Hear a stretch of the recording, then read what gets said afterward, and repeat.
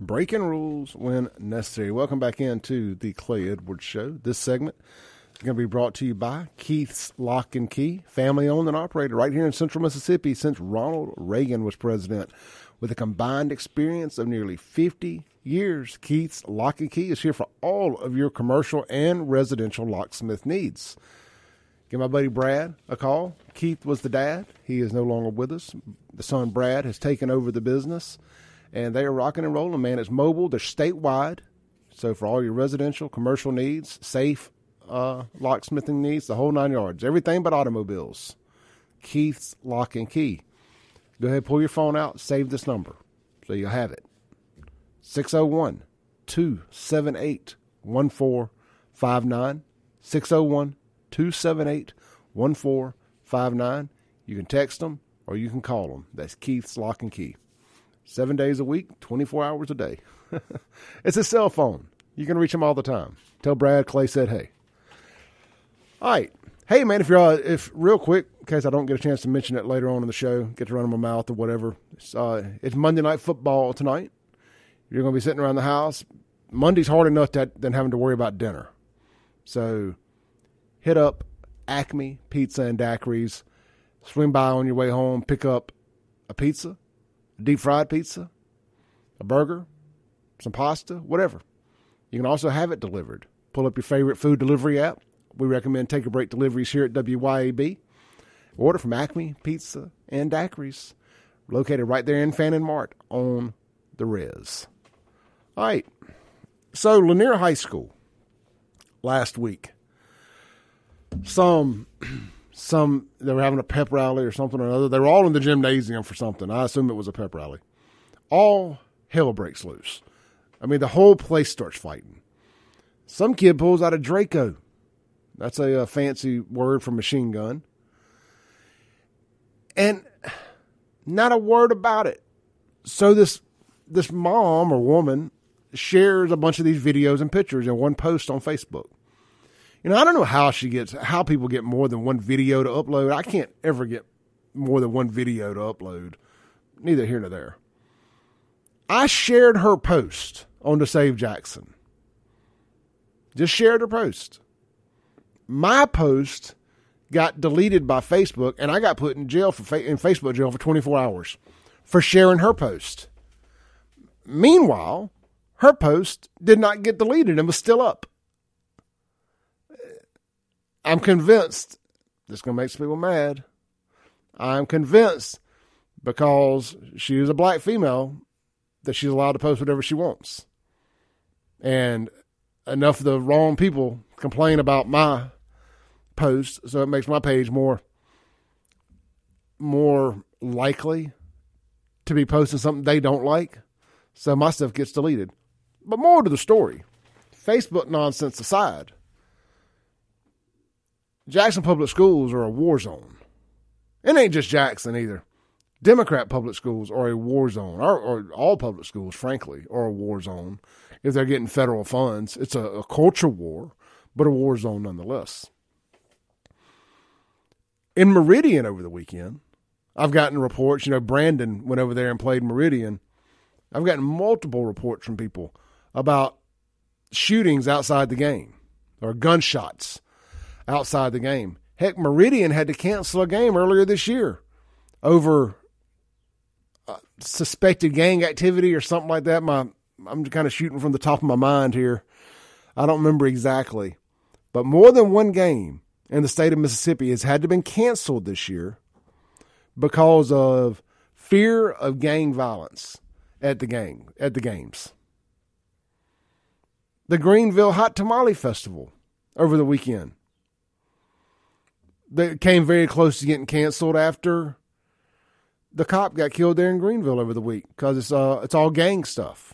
They were worried about the safety of everybody, but fortunately, our public safety commissioner, Sean Tyndall, stepped up and sent some law enforcement up there to help cover the event safely. I mean, how great has Sean Tyndall been? I mean, my goodness. He has stepped up. He's saving Jackson with the Capitol Police. He assisted in saving the fair after the Crawfish Bowl debacle, the massacre. He's helping these events in these small towns that are riddled by Democrat violence.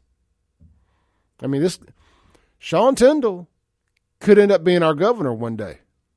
I don't know if he has aspirations to do it. But with his stance with law enforcement and what he's willing to do, and he's willing to stand out in front and take those daggers to get his guys back, I like it. I like it. I hadn't even thought about it until I just said it out loud there. But when you're doing that good of a job, there's bigger plans for you. There's got to be. There is a next step if he wants to take it. It'd be nice to get somebody like that in that lieutenant governor seat, not Delbert the Democrat. I tell you what, I hope y'all don't vote for Delbert again. I hope y'all feel bad about getting tricked with those commercials with his mama, who ain't his mama, by the way, was an actress. I am fed up with politicians running on these vanilla platforms and tricking people with funny commercials. I need to know, who are you? I need to see your record. You're gonna have to come up with something. I need to know who you are. I need to know a little bit more about you. Because Delbert the Democrat had been nothing but a Democrat. We have a white liberal as the lieutenant governor of the state of Mississippi. Anyway, hopefully the dirt sheets, the rumors are true, and Chris McDaniels runs for lieutenant governor. I think that would be phenomenal. And I think if he ever had a shot at it, the time is now. People are mad. People won't change. Let's not forget, going back to the George Floyd stuff earlier in the show, the BLM riots and all that stuff. Never forget when we protested in front of the Capitol, they told us we were racist because we just wanted to let Mississippi go back to work. You're racist white supremacists for even suggesting go back to work. But when the BLM marches came storming through Jackson, the very people that told us we were racist, bigots, COVID spreading killers for wanting to go back to work, those people in the white coats at UMMC went out there and they kneeled on their knees in the grass in front of UMMC for BLM and said, some protests are just too important not to have. COVID is taking a break. They're wearing their face mask. Don't forget all these politicians that were in office when all this stuff went down. That's all I'm saying. Delbert. I mean, I've been on the Tate train here lately because it's going to be hard to get to the right of Tate. But Tate closed churches. Tate said some Mississippians' jobs were more important than others. Essential and unessential. If I'm running against any of these people, I don't care how good of a job they're doing now. They showed what they will do to you when their bell is rung. They will decide who's essential, who's unessential. I mean, look, I was blessed to be an essential employee. But you know what my job was? Selling cars. Selling cars. Was I really essential?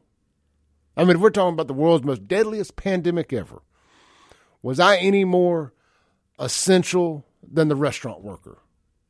I don't think so. I think we're all essential. I don't think I was any more or less essential. So these are the things that people need to be reminded of as we get closer to election season. And I just want answers for it. It was just like with Michael Guest and the January 6th stuff.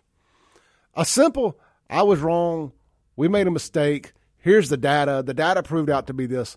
But just not mentioning it with these people ain't going to work. Somebody needs to, I want explanations. Would you do it again, given the same circumstances? Would you lock us down again and decide who's essential and unessential, given the same circumstances? Would you mandate vaccines, given the same circumstances again? I want to know these things. I don't care how right of center you are right now. I don't care how much abortion you stopped. I don't care what you're doing with the Jackson Water stuff. I don't care how good you look. I don't care if you're saying all the right things to make me happy today. The 2 years of COVID was hell. And I want to make sure that we'll never have to go through that again. All right, this is the Clay Edwards Show. We're going to take a break real quick. We'll be right back on 103.9 WYAB. Thanks for listening. Tune in tomorrow at 7 a.m. as the Clay Edwards Show discusses all that is going on in and around the city of Jackson. This concludes our broadcast day. Right here on 103.9 WYAB.